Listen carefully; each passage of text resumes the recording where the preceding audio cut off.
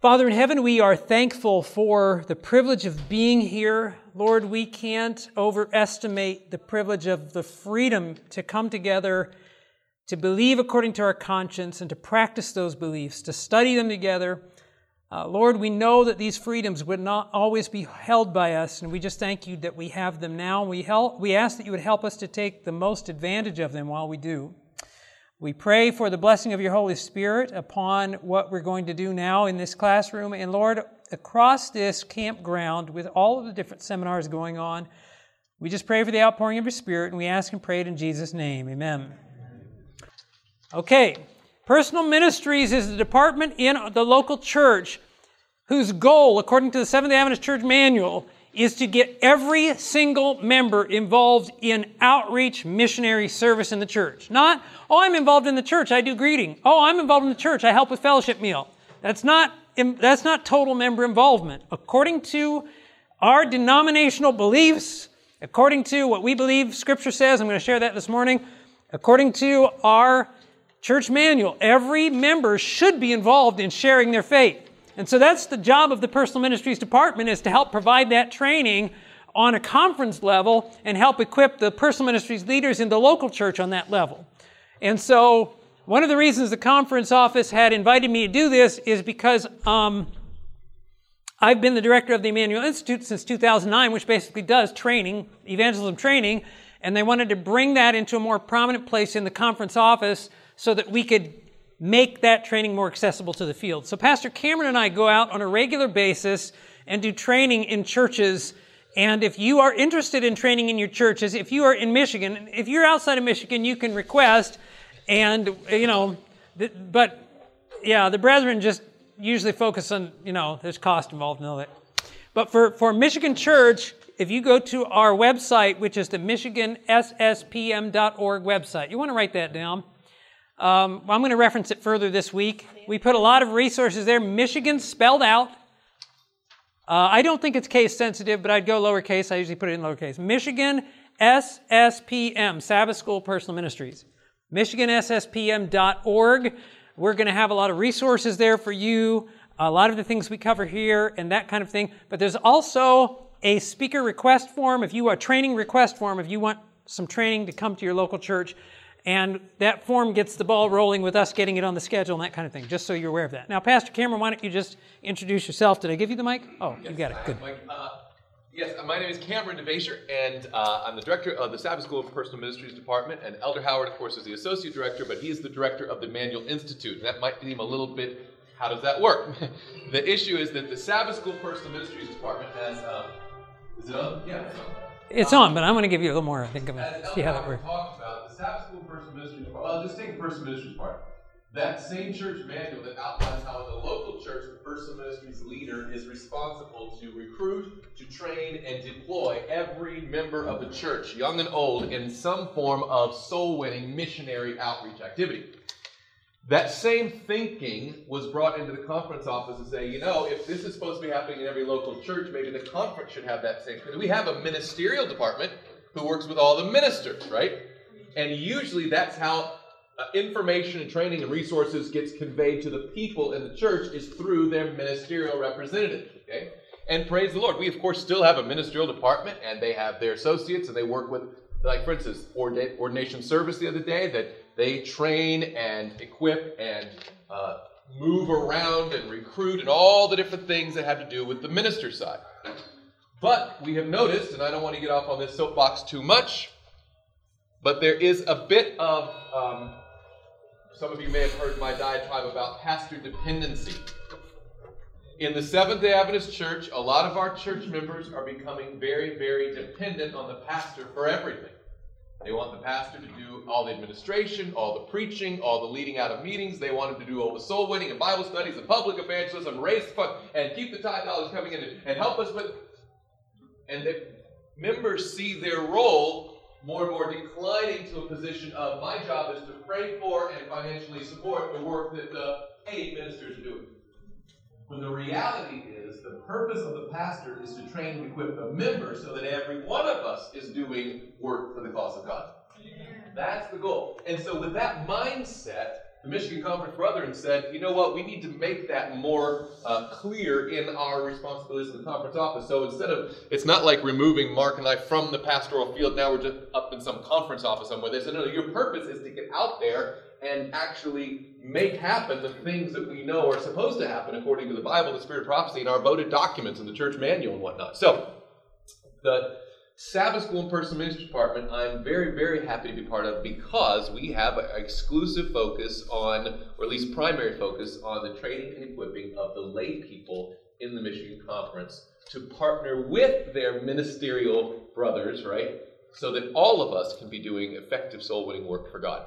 So there are 26,000 members in the Michigan Conference, plus over 26,000, and there's 180 or so churches and companies in the Michigan Conference, about 120 so pastors. So there's a whole team here that we're trying to get to, and so the conference brought, especially Mark in with the Emmanuel Institute and that kind of thing, so that it's not just an occasional one-off thing you might hear about in Emmanuel Institute and go to it. We're trying to make this a more central focus of the entire conference work, is the training and equipping and sending out of lay people for their work and cooperating with the ministers for the work of the gospel and by God's grace to finish the work.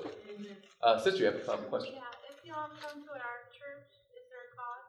No. No, well, yeah, if you go... Yes, there is a cost. Yeah. People got to show up. Yep. No, we've talked about it because in all seriousness, there's only so many, like, say, weekends in a year or so many weeks we can devote to that. And we don't want to come to a place if one person from the church says, oh, we'd love to have that, and you're just speaking for yourself, and then all of a sudden we all go there, and all of a sudden 4 people. Amen, Ron. We want to make sure that if we come to a place, bless you, it's going to be a blessing for everybody. We want to make sure that the church shows up. I'd love to see the church board say, yeah, we want this. We're going to put it on our calendar. We're going to make sure all our members are there. We're going to talk about a prayer meeting and Sabbath school. We're going to make it a thing, right? Because we don't. All right, I'll take a little more time on this. I'm done. Yeah, you got your time. You'll have your time. Okay, I'll stop. But anyway.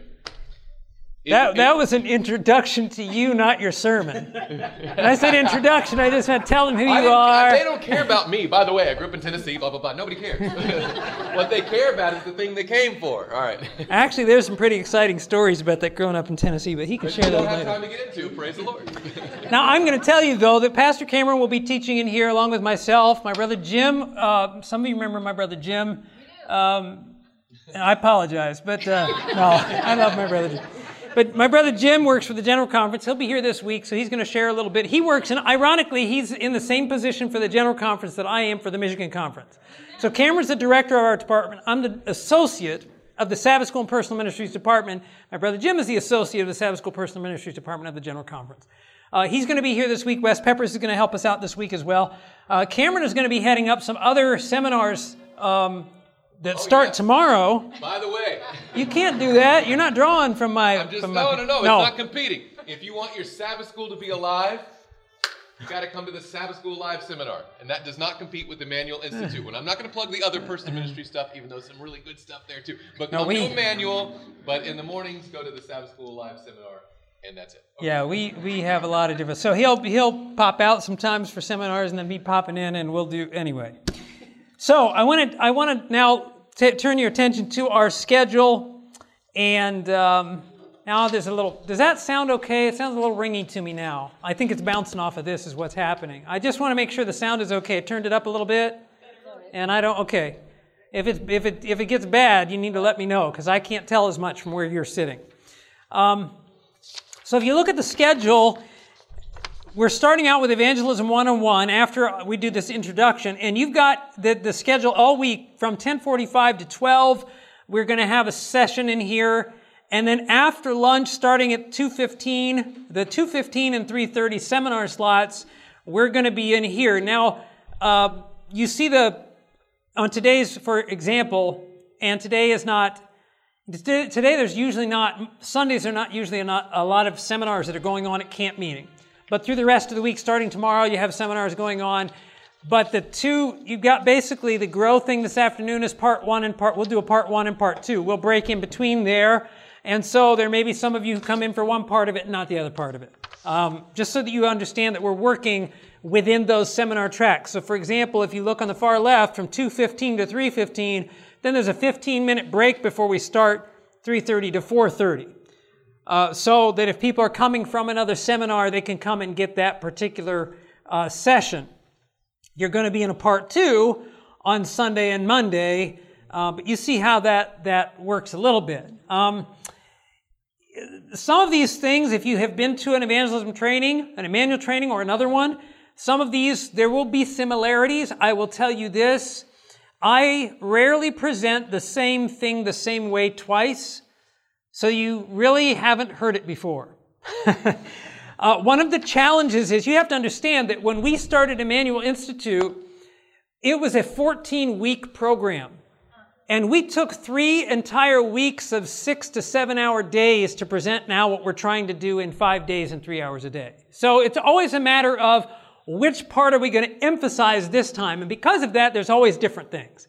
Besides the fact that I know when people come to camp meeting, you don't want to have the same thing every time. And so we've changed that up. The first year, we did in a camp meeting seminar, we did a solid witnessing training. We just focused on personal witnessing. You know, how to find interest, how to share your testimony, how to give Bible studies. The next year we did our Bible boot camp where we just went through Bible doctrines and how to give studies on the different doctrines, which, you know, we'll probably revisit that, but we'll cycle through. Last year we teamed up with Amazing Facts, and it ended up being an Amazing Facts training more than an Emmanuel training. We kind of supplemented with it afterwards.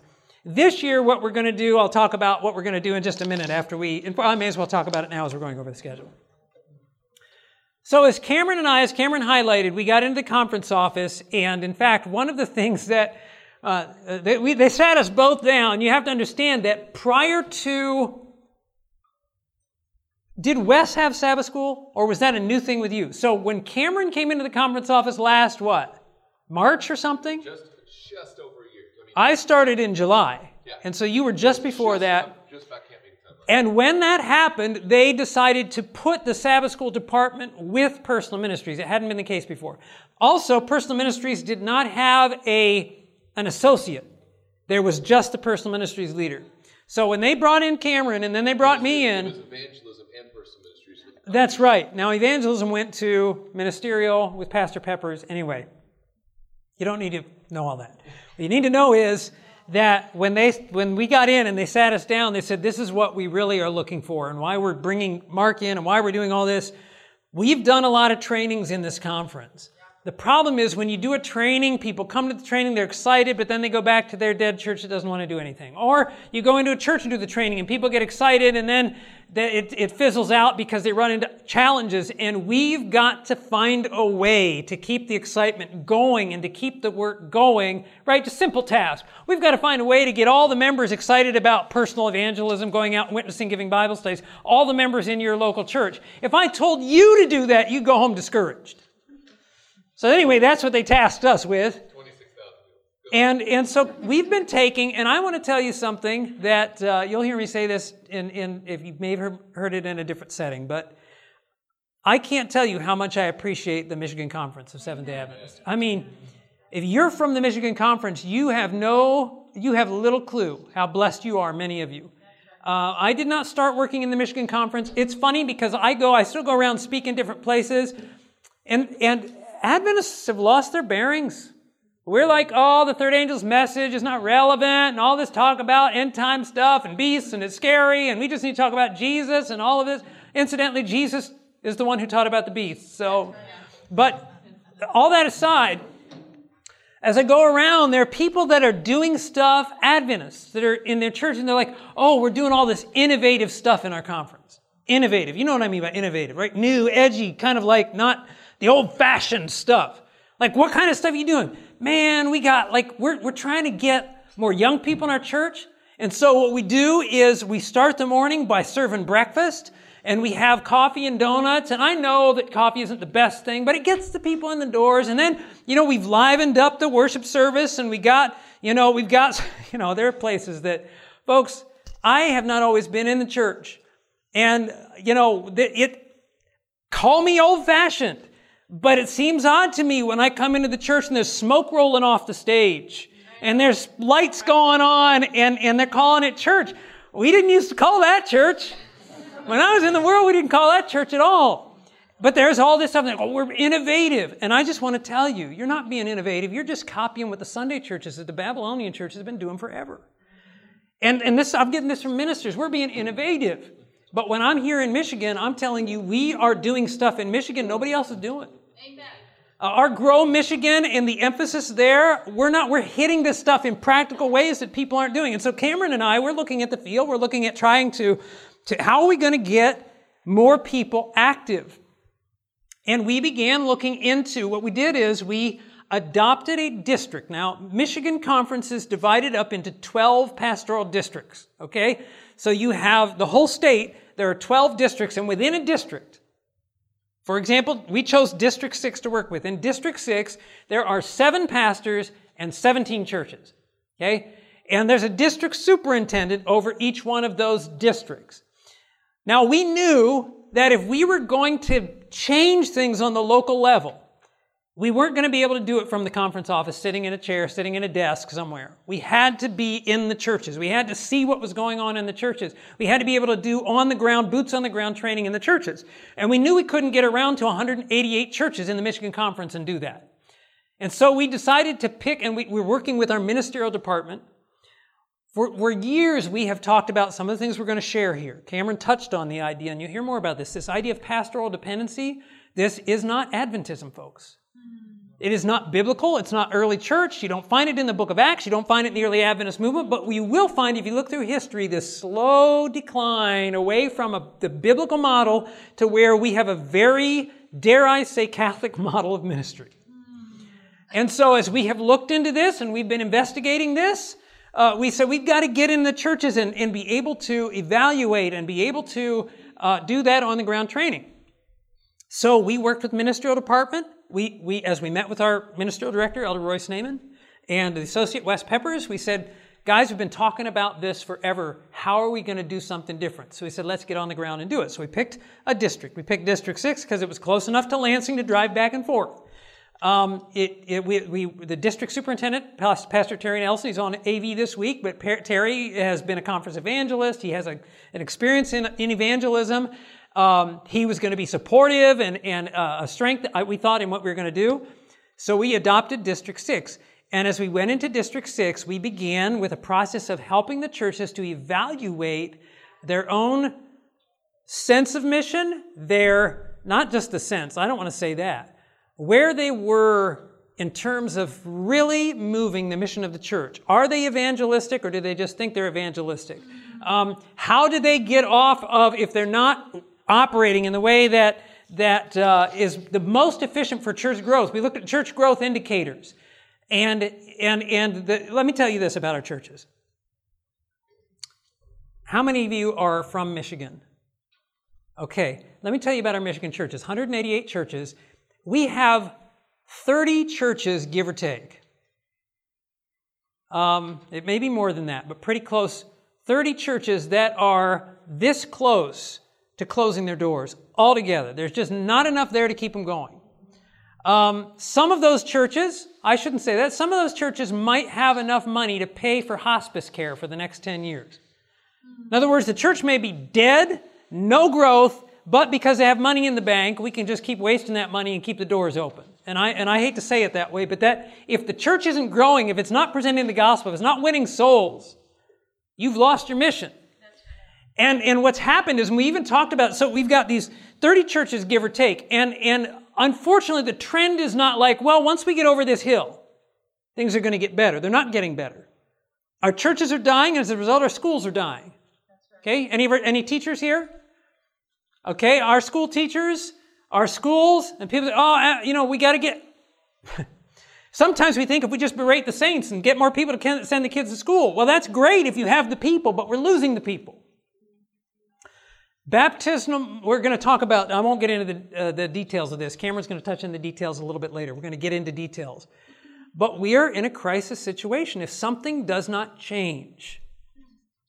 It's not just, listen, there are churches, I'm not just talking about churches. We got churches that have more people in them that won't close their doors. You might be in a church that is not in danger of closing its doors, but it could be just as dead, if not deader, than one of those churches that will, just because there's enough people or wealthy people that can help support and keep the bills paid. But our goal is not to have a church that's doors are open. Our goal is to have a church that's winning souls for Christ and preparing the way for the coming of Christ. As our Seventh-day Adventist Church in 2010, what year is it, folks?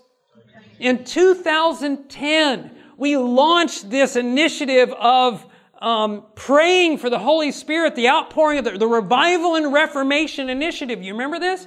Annual council at the end of 2010, October of 2010, said we have got to come to terms with the fact that we're not growing. And unless we have the Spirit of God poured out on the church, we're going to die.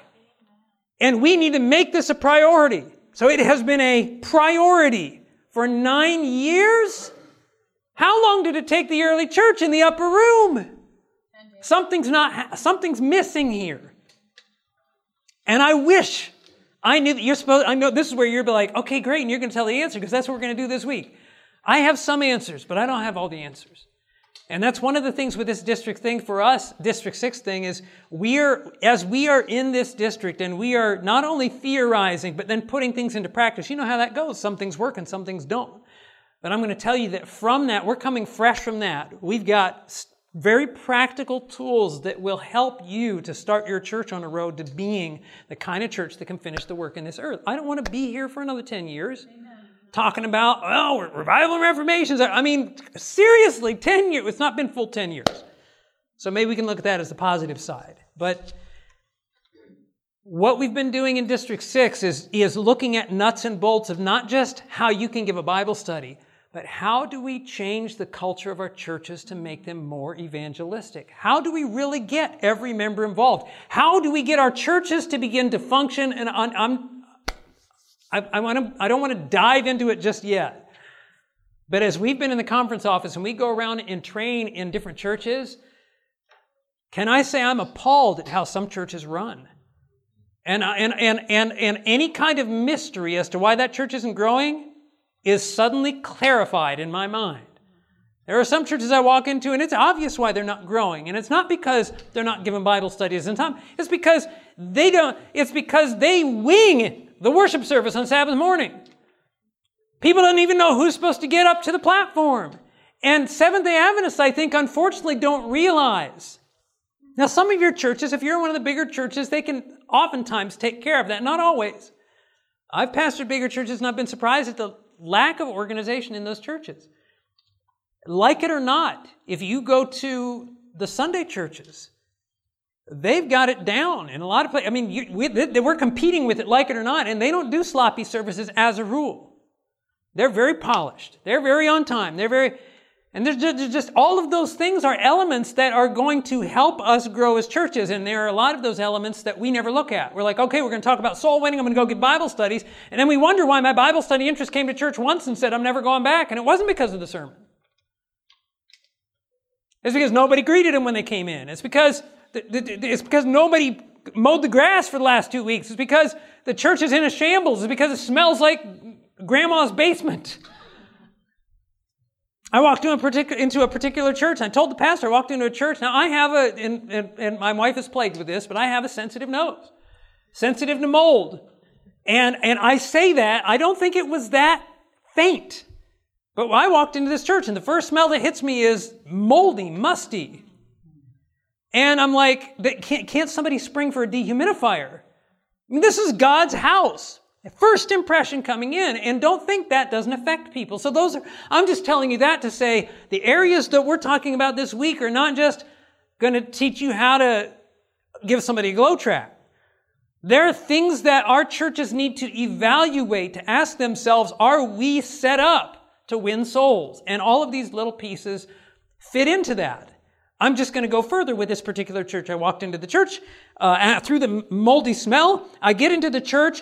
It's a big church. It's probably, fairly good size. It's probably as big as this room. So I'm walking in the back door. I'm doing this as an illustration. So you got this church like this, and the front of the sanctuary is down where the wall is, right? And I come in, And where are the church members? They're in Sabbath school. Where? They're all huddled back here in the corner, and the only lights in the whole sanctuary are over their heads because they don't want to pay extra on Sabbath morning if they don't have to. I don't know who that looks good to. I don't. But to an outsider who's coming into a church for the first time, that's freaky. That's just plain freaky. You don't go into churches. Here's a group huddled in the back corner with their class. And something else about new people, I didn't ask them why. I didn't ask them why they were huddled in the back corner. I can imagine, I have heard some people say this, so I'm going to assume this. Some people do that because they say, well, when people come in, they slip in the back. And this way, they can't just slip in the back. You're right, we slip out the door. You can't do that. You've got to understand, a visitor's going to slip in the back, and you're like, so we're going to keep them from doing that. They're going to have to come right in among us. They won't. They won't. If you try to force that. Now, maybe that's not why the church was doing it, but I'm just telling you, folks, there are a lot of these things that we're looking at. Things we're going to cover this week are very practical things that I think will make a huge difference in your church's ability to grow and win souls. It could be that we've been sending out mailers and doing this and it's not doing any good. There could be other reasons that contribute to why it's not doing any good. And let me just add this to it. It may not be any visitor ever seeing what's going on. Don't forget the Lord himself sees what's going on, and he's not tapping anybody on the shoulder to come to your church if your church isn't ready to receive him. There's some great statements in the Spirit of Prophecy. Ellen White says, the Lord does not now work to lead many souls into the truth because of those who have backslidden and those who have never been converted. And incidentally, the context of that statement is the Adventists who just have bucked against the health reform. So that's a whole other subject. So we're going to be looking at some real nuts and bolts stuff this week. I just want you to understand that that's where we're heading. We're taking this stuff we're working on right now in our District 6, and we're going to give you some tools that you'll be able to take home to your church. We're wanting to do what we're doing in District 6. We're trying to refine it so that we can spread it out to the whole field. We've got people already saying, hey, can we use this? Can we use that? You need to go out to all the churches. Well, we can't get into all the churches right now, but guess what? You can. And as we're going to look at this morning in this first session, I just want to remind us all of how it started with the Christian church and what God's calling for us is. And don't think that you need the pastor to go in or you need some evangelist to go in. God can use you. You're not here by accident this morning. And this might be where you're saying, well, I made a mistake coming in here. Because now the Lord's tapping you on the shoulder and saying, you're here because you can be a catalyst and you can make a difference where somebody else didn't. And that's what I'm hoping that we're going to accomplish here throughout the week. So I'll highlight as we go on here. Let me just highlight now. In our schedule, Evangelism 101, I'm going to revisit just the basic principles of what church is all about. This afternoon, we're going to look at our GROW model. We're going to look at that from a standpoint of, we're going to review just the what we call the cycle of evangelism. But we're also going to review that from a standpoint of helping us, how do I say this without getting into it? I'm not going to. You're going to have to come this afternoon and you'll get all that. Okay, in the morning, Pastor Wes Peppers is going to be talking at 10:45 about where to begin. Ellen White says many of God's people would work if they were just shown or taught where to begin. So I'm taking it from that. Okay, let's say you've never shared, you've never witnessed. How do you even get started with that? Where do you go? Who do you find? Is it just door-to-door ministry? Or is there some other way you can find people to witness to? And how do you witness to them? And what's a way you can witness to them without being preachy and all that? We're going to talk about that tomorrow. We're going to give you practical ways that if you just came to tomorrow morning, you would have no excuse when you leave here. Oh, I shouldn't have said it that way, because that leaves people, it's like, if I come, I don't have an excuse. If I don't come, you still don't have an excuse because you're here and you had opportunity to hear this. But we'll be giving you practical ways, easy ways, dare I say, that you can begin to share your faith. And you may be like, I'm just not one of those door-to-door people. I feel awkward about even saying that. Even with that having been said, we're going to give you ways that you don't have to do all that invasive stuff, and you can still begin in a very winning way to find somebody to begin sharing your faith with. Not just, and we're going to talk about it, not just building the friendship, but how do you make that transition from the friendship into spiritual things? And again, very practical ways that we'll share that tomorrow. Tomorrow afternoon, I'm going to be talking about how to give really good Bible studies. Now, you may have heard about, you may have even come to my classes on, one of my classes on Bible studies. This is going to be different, because they always are. I've been telling Cameron, you'll have to understand that every time I teach something, I evaluate it afterwards and I ask myself, was that part of it, a big part of my evaluation is, did it really translate into people giving Bible studies? Because I don't want to just teach a class and be like, okay, that was interesting, and go back on your merry way and never give us a Bible study. So I try to make these things more and more practical. And what I want to touch on in that training is, I'm going to go over some basics. But then they may not be basic for you. How many of you have given Bible studies here before? I just had a follow-up Bible training. We did a training at a church, and then we went back to that church. I went back to that church. Cameron wasn't able to go. And I followed up on the people with Bible studies that we challenged them to get. I'm going to give you ways to get Bible studies tomorrow. Ways that if you do what we tell you in the class, you'll get a Bible study 95% of the time. Happens every time. We just did it, didn't we, Cameron? And how many churches? I mean, keep going to churches and they don't believe us until they do it, and then it works, and they get Bible studies. The problem is when they get the studies, they get all, I didn't believe it was going to happen. And now guess you have a Bible study, and what are you going to do with it? But what we've been running into a lot is this. People who get Bible studies, they start giving Bible studies, but they feel like they're not getting anywhere. The people in the studies aren't really making any changes, and there's a reason for that. And I really became clear to me as I followed up with this church, and I was asking, and they were telling me how their studies were going. So I'm going to give some of those practical tips on what's going to make the difference in you just giving Bible studies and the person smiling and be friendly, but them never making any decision to follow the truth. And what the difference is in giving a Bible study and somebody following the truth. And it's not that complicated, but it is kind of complicated. And now you have to come and hear about it. I'm not going to tell you about it now. I'm going to tell you about it later. I'm just highlighting things.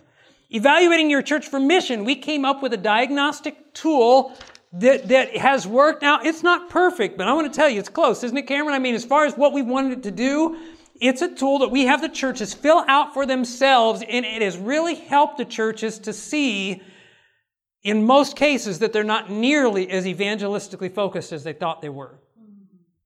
And when a person does not see a need for change, guess how much change is going to be? None. But when people see a name, when churches see a need for change, now you have some ability to begin to move forward. This diagnostic tool, I'm going to share the tool itself and how it's used. And then in the afternoon, Cameron's going to tell you about what we did is we had the churches fill those tools out, and then we went and met with those church boards or church business meetings, and we went over the evaluations with them and learned some very good stuff and very practical stuff. And Cameron's going to share that nuts and bolts. I'm going to give you the form, and then he's going to share with you some of the effect of it and how you could use those things in helping your church to evaluate and move forward evangelistically. Cameron's going to talk about the church board on Wednesday, and I can imagine, in fact, he's titled it, brother, this is the one they're all marking out. It's like, forget it, scratch that one, that's the day. Free day. Then the next thing, department, and it's a free day. Let me say this. Wednesday is all about planning. Folks, I don't know how to say this any better. Now, I'm in the conference. Let me describe conference work for you. Okay? It's going to be exciting. Okay? This is the conference office work. Go to the conference office and you have a meeting. After that meeting, you have another meeting. When that meeting finishes, you have 15 minutes to grab something to eat before your next meeting. Possibly. Sometimes. Now, in between the meetings, the scheduled meetings, are the hallway meetings. Hey, do you have a minute? Hey, and then you do it. And then, after the day of meetings, is when you get that, the secretary comes and says, by the way, could we see you in our office for a minute? We've got something we want to go over. And since we're all here, which just translates to another meeting. So once your day of meetings, am I lying? When you're done with the day of meetings, then you get to go home and decide when you're going to do all the things you talked about doing in the meetings. Now, those of you who sit on boards and meet it, you know how that type of thing goes. But I'm telling you that to say, on the one hand, I don't like the meetings. I don't like all the meetings. I'm telling you that because you can probably resonate with it. So I can tell you this. Without the meetings, we would go nowhere. We would go nowhere. And there are churches that just, yeah, I'm with you, Pastor. I don't like the meetings either. And we don't do them and we don't have them. But the reality is you have to come together and have meetings. And sometimes the meetings run longer. And sometimes you could accomplish in half hour what it took you 2 hours to accomplish because everybody had to get their little word in and whatever. That's how it goes. But that's how things get done. Meetings and planning and filling out paperwork. There are a lot of churches that avoid it. And it's evident in how their church is run. It's just the reality. And so as much as it may be the stuff you're like, yeah, I don't like that stuff, all the more reason you should be tapping in on what we're doing here. We're talking about the church board. I'm going to tell you, we're going to share some. How many are board members in your churches or have been board members? I'm going to guarantee we're going to talk about some stuff on the church board from the manual that says how the board should run. That you're going to be like, because it will not be like any board you've ever had. And yet it's how the Seventh-day Adventist Manual says the church board should run. I'll just give you this little insight. Number one purpose of the church board is to discuss the mission of reaching the territory of the church. That's the number one thing that should consume your board meetings. Talk about how are we going to reach all the people in our community. Is that how the board meetings you attend go to? You go to a pan out? Maybe. And if so, hallelujah. I'm going to say most of the time, it isn't how it works. We're going to talk about how to make those board meetings more effective to the mission of the church. We're going to talk about different planning you can do to help your church become more streamlined in soul winning and get away from a lot of this mechanical stuff that we've been doing. And really, people say, oh, we're going to make our church more vibrant. We're going to liven up the worship service. I'm going to tell you what's going to make it vibrant is this kind of planning and meeting. The kind of boring stuff, allegedly boring, is really going to help your church take off. So that stuff on Wednesday, I can't say enough about it. Thursday, Cameron, you want to say anything about how to disturb our monotony? He's going to disturb our monotony on Thursday morning. My brother Jim is going to talk about some of that department planning and planning for evangelism and all of that. And also Thursday afternoon, he's going to be talking about how to coordinate interests. Did you know the interest coordinator is an essential role in every church? Every church should have an interest coordinator, and it's a board position. As we travel around, what percentage of churches do we go to have interest coordinators?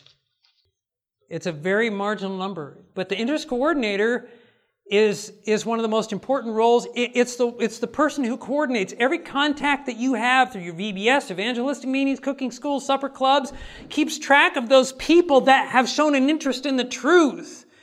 And with an interest coordinator who's functioning the right way, you could double or triple baptisms in your church.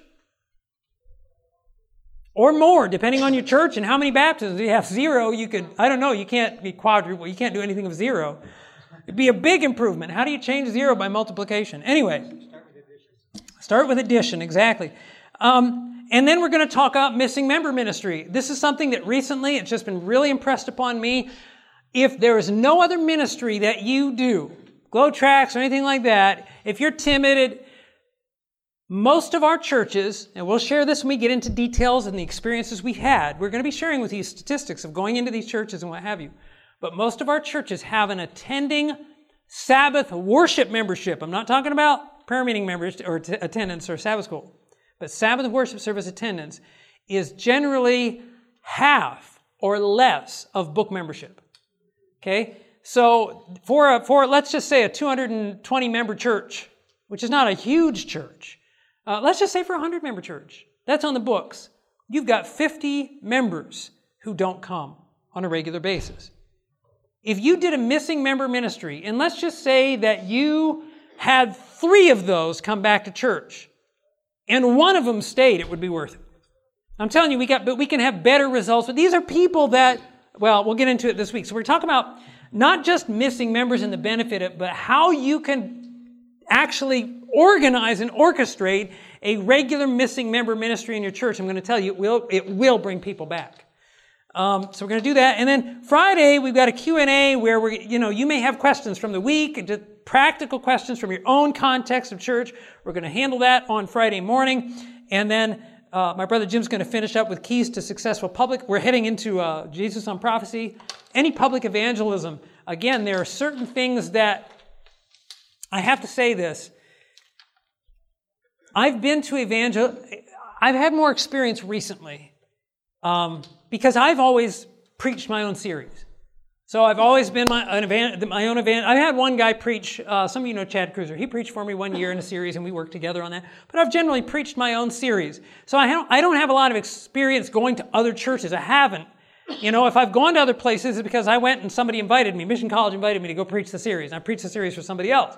So to go to somebody else's evangelistic meeting, other than watching a net meeting or something like that, is something I hadn't done as much of. I've had more experience with that recently.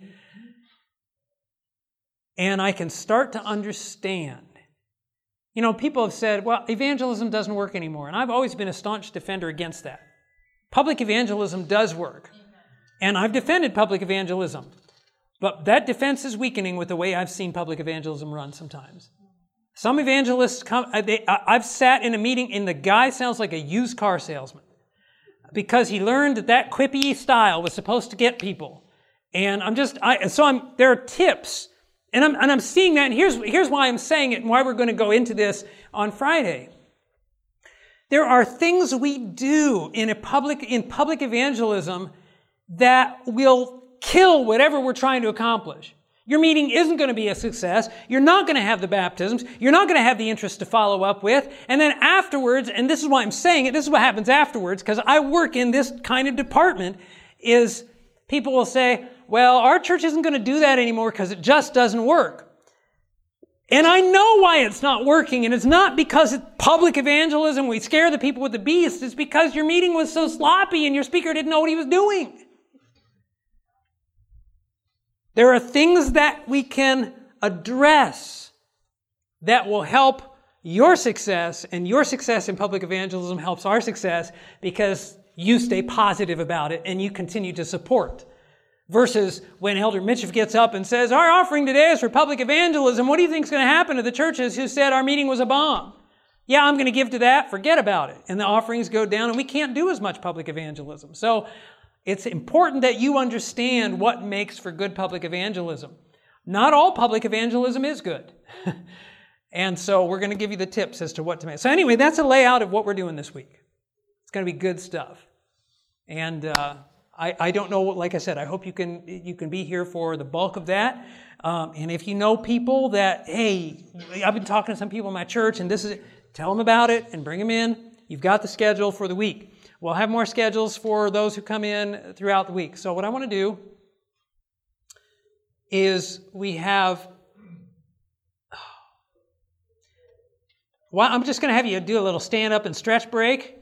Okay, that was a stretch break. So we're gonna dive into the Bible here for a moment, and I'm going to invite you to sit down if you would. And I would like to pray before we do this. Somebody had asked me during the break about what we train on when we come to the churches. It's a very good question. We actually train on what you need training on. So we've had churches say we really want to get our church moving on giving Bible studies. So we train on that. We've had people say, our people they're afraid to give Bible studies. We need the basics on just how they can start sharing with their neighbors. Okay, we'll train on that. We've got people say, hey, we want some training on how to make our Sabbath school more lively. We'll train on that. Granted that when we come in for a weekend, I'll be honest with you, let me just tell you this. Weekend trainings are not at all my favorite thing to do. This is how weekend training usually works. You start Friday night, all the saints are totally dead tired Friday night. Okay? So half of them come out and miss Friday night's presentation. Half of them come out and the other half miss Friday night's presentation. The Sabbath worship presentations, we do a Sabbath school oftentimes and then the worship hour, and those are well attended. And then afternoon trickles off again. And what you end up doing, because there's so much to cover and cram into the weekend, you have Sabbath school, then you do the sermon, and then you do 2 or 3 afternoon trainings, and the saints afterwards, their eyes are rolled back into their heads, they're like having convulsions, and it's not ideal. It's a lot of sitting, it's just we work with what we have. Now we did do a training that I thought went pretty well, I lost Cameron. I was going to give feedback on this. We talked about it. But we did a training in the Cadillac Church where we went in on Sabbath and we preached to get ready for and then we came Tuesday night, Wednesday night, and Thursday night. And we did like an hour and a half or 2 hours. It wasn't more than 2 a night. It could have been 6 to 8 or 6 to 8 or 6:30 to 8 or something like that. And the church planned to have a supper for the members who came to that. Anyway, I think that they were better able to assimilate in that training. So we work with the church, but we'll work with whatever the church, you may be in a church like, I know that if they're only going to come out on the weekend, that's fine. So we do that. You need to know that it makes these long Sabbaths and it's not as ideal, but that's still how it works. And we'll do trainings on the different things. If church tells us this is what our need is, we'll try to streamline it that way. Okay, we don't have a whole lot of time here. So I want to go to Matthew 28. This is where we find the great gospel commission. Incidentally, you'll find this in every one of the gospels. Before we read it, I'm going to pray. So let's bow our heads for prayer. Father in heaven, I do thank you for your word. I thank you for the Spirit of truth to lead us into truth. I pray for His guidance right now, that you would help us not just to understand this passage, but understand how it applies to those of us in this room today. For we ask and pray it in Jesus' name. Amen. Now, most of you are familiar with the Great Commission, I would hope anyway. It's given in all 4 Gospels in different ways. I like to tell people it's the parting words of Jesus. And when a person speaks parting words are generally well thought out. It says something to us about the burden of Jesus' heart. The biggest burden of Jesus' heart was that His people that were left on the earth after He ascended to heaven would continue His work in seeking and saving the lost. We find it in Matthew 28. Jesus says in verse 18, the Bible says, "And Jesus came and spoke to them, saying, all authority has been given to me in heaven and on earth." We heard this highlighted in a message the other day. "Go therefore and" what? "Make disciples," it says in the New King James, "of all the nations, baptizing them in the name of the Father and of the Son and of the Holy Spirit, teaching them to observe all things that I have commanded you. And lo, I am with you always, even to the end of the age. Amen." So here Jesus entrusts His church with that commission to go and make disciples of all nations. We're going to talk about that a little more fully this week as well. In fact, this afternoon. Now, I want you to go to the gospel, not the gospel, but the book of Acts, and you'll see Jesus repeating this commission. Acts chapter 1, not in those words, but you'll get the same concept. Acts chapter 1, and we're going to look at verse 8. Acts chapter 1 and verse 8.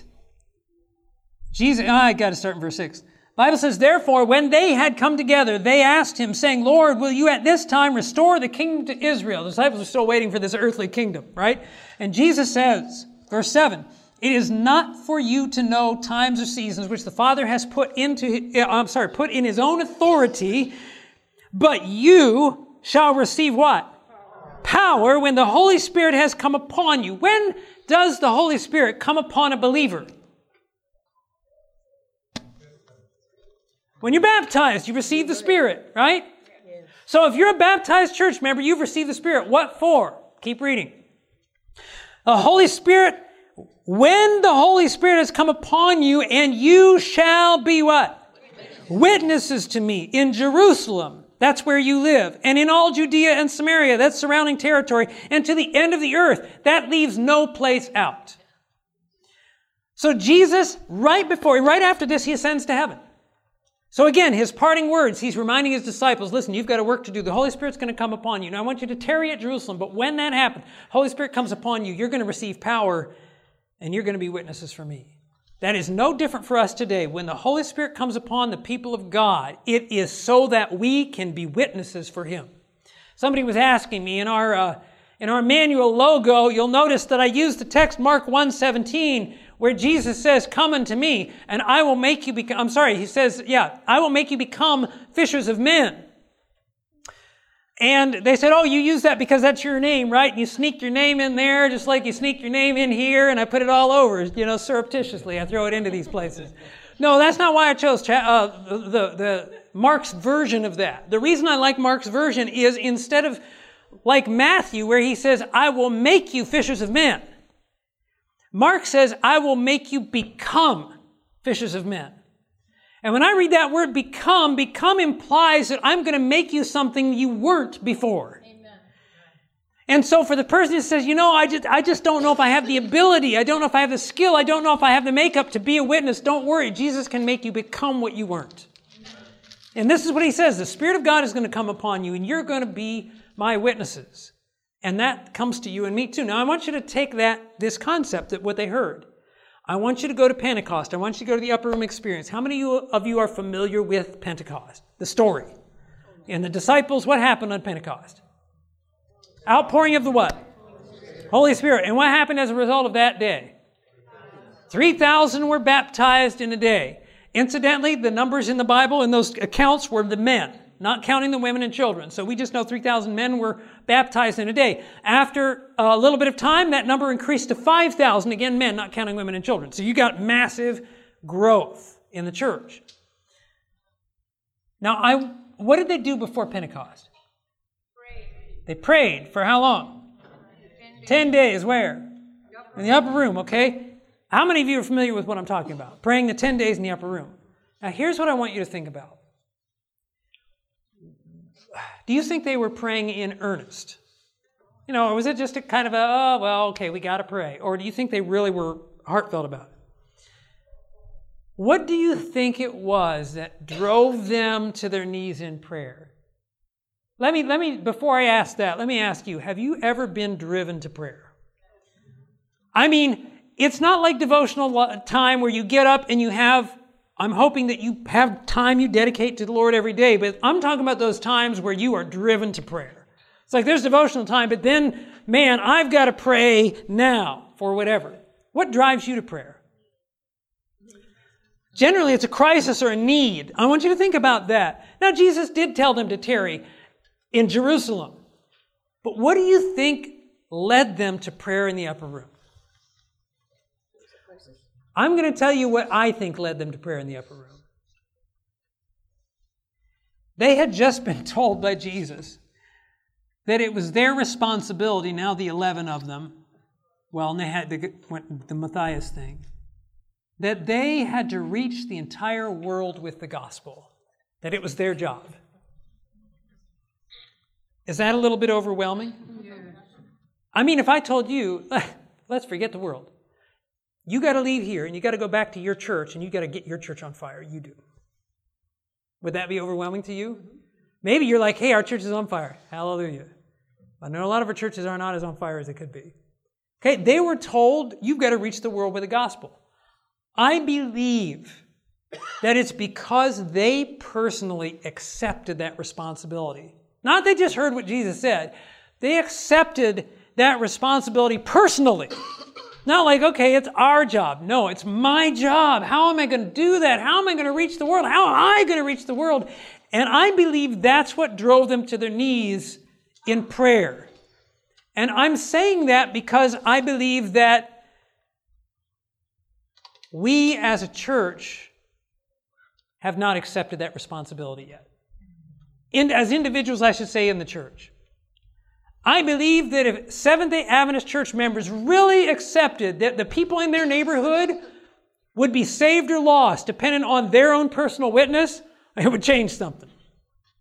And while that's not entirely the case, it's certainly part of the case. So the early church, what drove them, what I want you to understand is what drove everything was the sense of mission. The believing that this was their mission.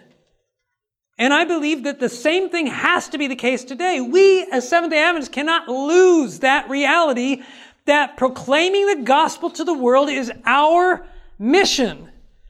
And folks, don't think that the evangelical churches are doing it too. And I'm not trying to knock evangelical churches, but here I'm going to say, well, you got other people. There are great preachers like Billy Graham, etc. Folks, the gospel, we are told the gospel is the divine remedy for sin. We're told in Scripture that sin is breaking God's law. The evangelical churches don't believe there's anything wrong with breaking God's law. They say God's law is done away with.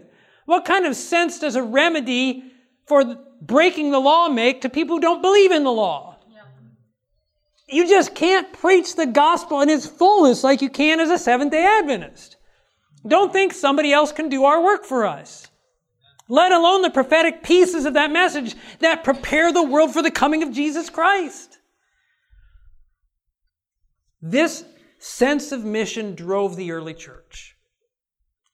Our mission is why we're here. Our mission is why our churches exist. The reason we have board meetings, the reason we discuss painting the church and carpet in the church and all that should all be in the context of reaching the world with the gospel.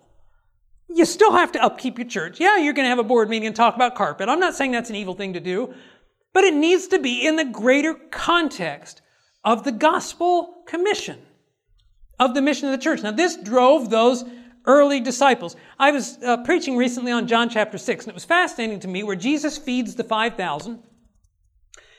And I hadn't caught this before, but one of the things he does in John chapter 6 is he goes to Philip. Now, they're near the region of Bethsaida, where Philip was from. So Jesus, and the Bible says he was testing Philip when he did this. But Jesus goes to Philip and he says, you got the 5,000 people. He's like, so hey Philip, where can we buy bread for these people? And it hit me. Of course, again, it said Jesus was testing Philip, and I was thinking about that.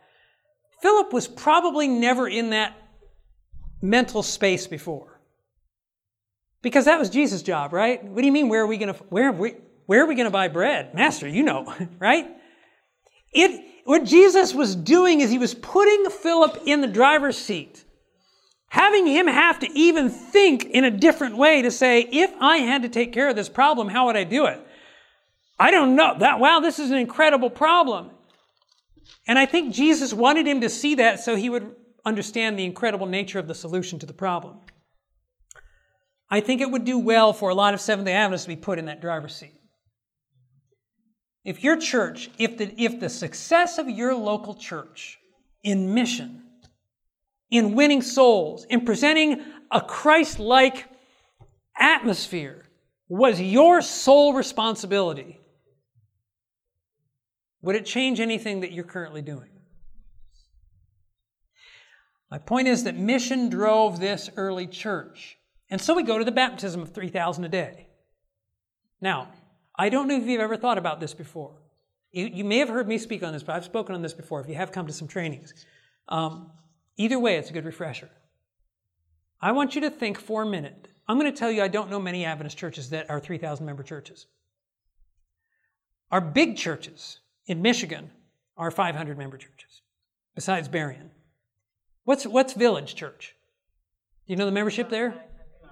About 900 or 1,000, right? So 3,000 is a pretty sizable number. Okay, you baptize 3,000 in a day. How are you feeling about that? Now, initially, most people, hallelujah. No, not initially. I mean, hallelujah, praise the Lord. But if you're in any kind of leadership position, now you start factoring in logistics of the whole thing. Our church doesn't hold 3,000 people. Right?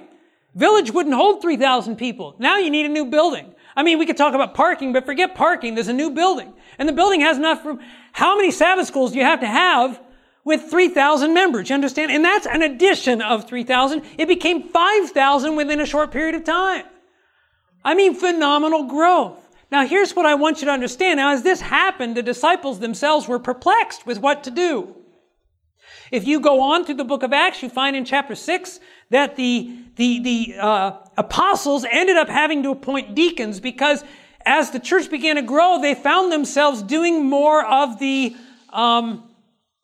practical, I don't want to say manual labor, but that practical work of trying to minister to the needs of members that others could have done. And what was happening is the gospel wasn't being preached as much as it was, at least in the capacity they did, because they were getting tied up with waiting tables, I think the scripture says.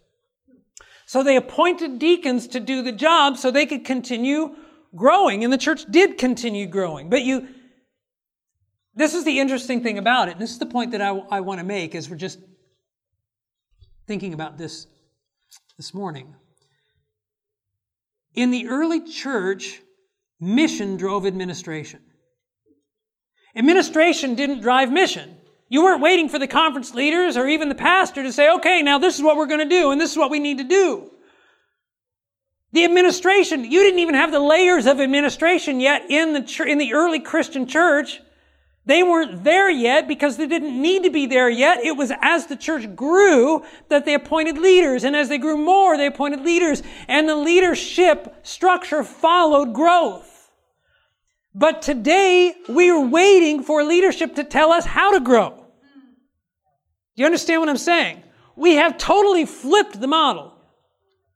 And then we scratch our heads and wonder why we're not growing. My sister's asking how we can organize and stuff when the pastors are tied up with other things. You tell me, how did it happen in the early church? Isn't the pastor supposed to feed the sheep in the church so they can be fed to go out to get the outsiders? Okay, so my sister again says, isn't the pastor supposed to feed the sheep in the church? Yes, and let me tell you how. And this is what we're going to be talking about this week. And we're going to look at this from a historical standpoint. We're looking at it in Scripture here. If we follow through the church in Scripture, which we're going to continue to do here, and I need to do them briefly, you're going to see that the pastor in the early church was a trainer, not a hoverer. He trained the members. He trained the elders. When Paul went somewhere, he would raise up a church and he would stay for a year and a half, sometimes longer. But in that time, he established leaders that when he left... Anyway, we're going to get into that. But let me continue. I just want you to understand that in this early model, what we see is that the growth is driving administration. Now, we ran into a problem in Acts chapter 8. If you come to Acts chapter 8, what happens is when the church grows, church members become satisfied with a level of growth. In fact, I don't know if you're aware of this, but if a church, let's say your church, I don't know, it doesn't matter how many it seats, but if your church building has reached 80% of its capacity, it generally will refuse to grow. It will generally cease to grow because members see that your church is full. And so we feel like our mission is accomplished. That, unfortunately, is one of the results of that. We see that in the book of Acts. The church had become satisfied with the growth that it had, and they were in danger of not growing. And so God allowed persecution to come upon the church. We read it in Acts chapter 8, verse 1. Acts chapter 8, verse 1. The Bible says, speaking of Stephen, the first Christian martyr, now Saul was consenting to his death. At that time, a great persecution arose against the church, which was at Jerusalem, and they were all what? Scattered throughout the regions of Judea and Samaria, except who? We're going to come back to that. And devout men carried Stephen to his burial and made great lamentation over him. As for Saul, he made havoc of the church, entering every house and dragging off men and women, committing them to prison.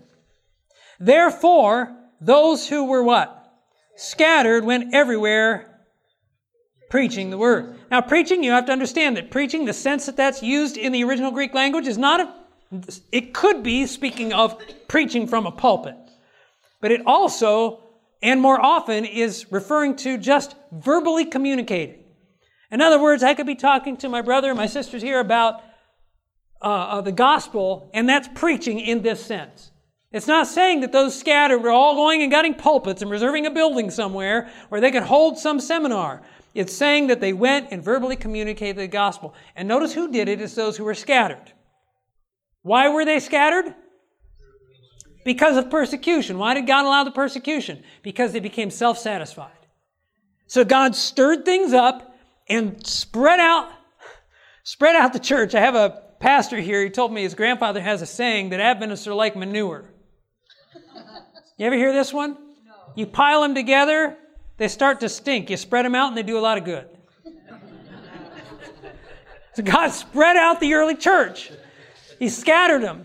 And it says, notice, everyone who was scattered, they went everywhere preaching the word. But if you go back to verse 1, who was it that wasn't scattered? Everybody was scattered except who? The apostles. And for the longest time, I'd read Acts chapter 8, or I have my mindset, rather, of the early church it was the apostles that did all the preaching. Not so. Every member was active in sharing the gospel. They were spread out and the church grew. And when the church became stifled, God allowed it to be stirred up and they went out again and it grew. And if we continue to follow it, I'm going to finish up with 2 verses. First one is 1 Thessalonians chapter... No, I'll end with that one. Acts chapter 11. If we go a little bit further, now notice the setting where we were just reading. The setting where we were just reading was just after the martyrdom of who? Stephen. Okay, so we're going to go down. We go through the house of Cornelius experience and all that in the book of Acts. Then we come to Acts 11, verse 19, and we pick up on, at this point we're like, hey, whatever happened to those guys who went and scattered everywhere? Here's what happens. Acts 11, verse 19. The Bible says, now those who were what? Scattered after the persecution that arose over Stephen. So we're clear, it's that group that we were just reading about. Traveled as far as Phoenicia, Cyprus, and Antioch, preaching the word to no one but the Jews only. At the point in time, that's when Christ said, go to the lost sheep of the house of Israel. But some of them were men from Cyprus and Cyrene, who when they had come to Antioch, spoke to the Hellenists, those are just Greek-speaking Jews, preaching the Lord Jesus. Notice verse 21. And the hand of the Lord was with them, and a what? A great number believed and turned to the Lord. The news of these things came to the ears of the church where? In Jerusalem, and they sent out Barnabas to go as far as Antioch. Why did the church at Jerusalem... Who was at Jerusalem? The apostles. Why did they send out Barnabas? To check up on what? The growth that was happening by the lay members. Right? Barnabas wasn't going out. It's like, Barnabas, go preach a meeting and try to grow that church. The church was growing so much. It's like, hey, Barnabas, go check out what's happening. Are you following? So, Barnabas goes out. The Bible says in verse 23, when he came and had seen the grace of God, he was glad. What an understatement. I mean, Cameron, wouldn't that be great? No, it's not go out and train the churches. You got to go out. This church is growing and they need some help in adding whatever levels of structure and administration because they're growing so fast. Anyway, that's where Barnabas was there to help them in their growth. It says he was a good man, verse 24, full of the Holy Spirit and of faith, and a great many people were added to the Lord. Still, the growth continues. Verse 25, then Barnabas departed for Tarsus to seek Saul. Right? He's going to go and say, hey, Paul, look what's going on. And notice, when he found him, he brought him to Antioch. So it was that for a whole year they assembled with the church and taught a great many people. So they're establishing leadership there. Right? The church has grown. The people have accepted Christ. Now they need some structured leadership, and the apostles are helping with the church members. And it says, and the disciples were first called what? Christians in Antioch. Christian was not a name they called themselves. It was a name that was bestowed on them because what they were doing so modeled the work of Christ. Now, folks, you'll find that this is what we see in the early church. You'll find this same thing in the early Adventist church. But you will not see it in the church today, where most of the church members are out witnessing and sharing their faith, and the church is growing, and the conference just exists to help the churches in their growth. Now it's like, when's the conference going to send somebody to help us? We're about to close our doors. Something's wrong with that. Something's drastically wrong. And I'm going to tell you, if we continue in that mindset, we're going to die. Plain and simple. One more text I want to look at. And I'm sorry, we're out of time, but we will be back this afternoon and all week with some really good, practical ways that we can start getting back to this model. But I want to go to 1 Thessalonians chapter 1, verse 8. Now, in context of what we've been reading, after 1st and 2nd Corinthians, Galatians, Ephesians, Philippians, Colossians, 1st and 2nd Thessalonians. 1 Thessalonians, chapter 1, verse 8. I start talking faster when I'm running out of time, and it doesn't really help anything, but you guys are like, what did he say in that last? But notice what the apostle says. 1 Thessalonians 1, verse 8, speaking to the church in Thessalonica, he says, for from who? Speaking of the church, not the apostles. From you, the word of the Lord has sounded forth, not only in Macedonia and Achaia, but also in every place. Your faith toward God has gone out so that we, who's we? The apostles, do not need to what? say anything. Very different picture from what we have today. And brothers and sisters, the Lord is trying to lead us back to the model He gave us, the one that works, the only one that works, the thing we see in Scripture. So we're going to be talking this throughout the week about practical ways we can get back there. Thank you for enduring here this morning, and I hope that this works into your schedule through the week. Let's pray. Father in heaven, we are thankful to be alive in such a time as this. Lord, everyone in this room has the ability to be an agent of change where they are. And I pray throughout this camp meeting that you will use this and other seminars to help them, help their churches grow. Lord, help us not to be dependent on man, but to realize that you have empowered each of us to grow your work and further your cause in this earth and hasten the coming of Jesus. Bless us to this end, for we pray it in Jesus' name. Amen. This media was brought to you by Audioverse, a website dedicated to spreading God's Word through free sermon audio and much more. If you would like to know more about Audioverse, or if you would like to listen to more sermons, please visit www.audioverse.org.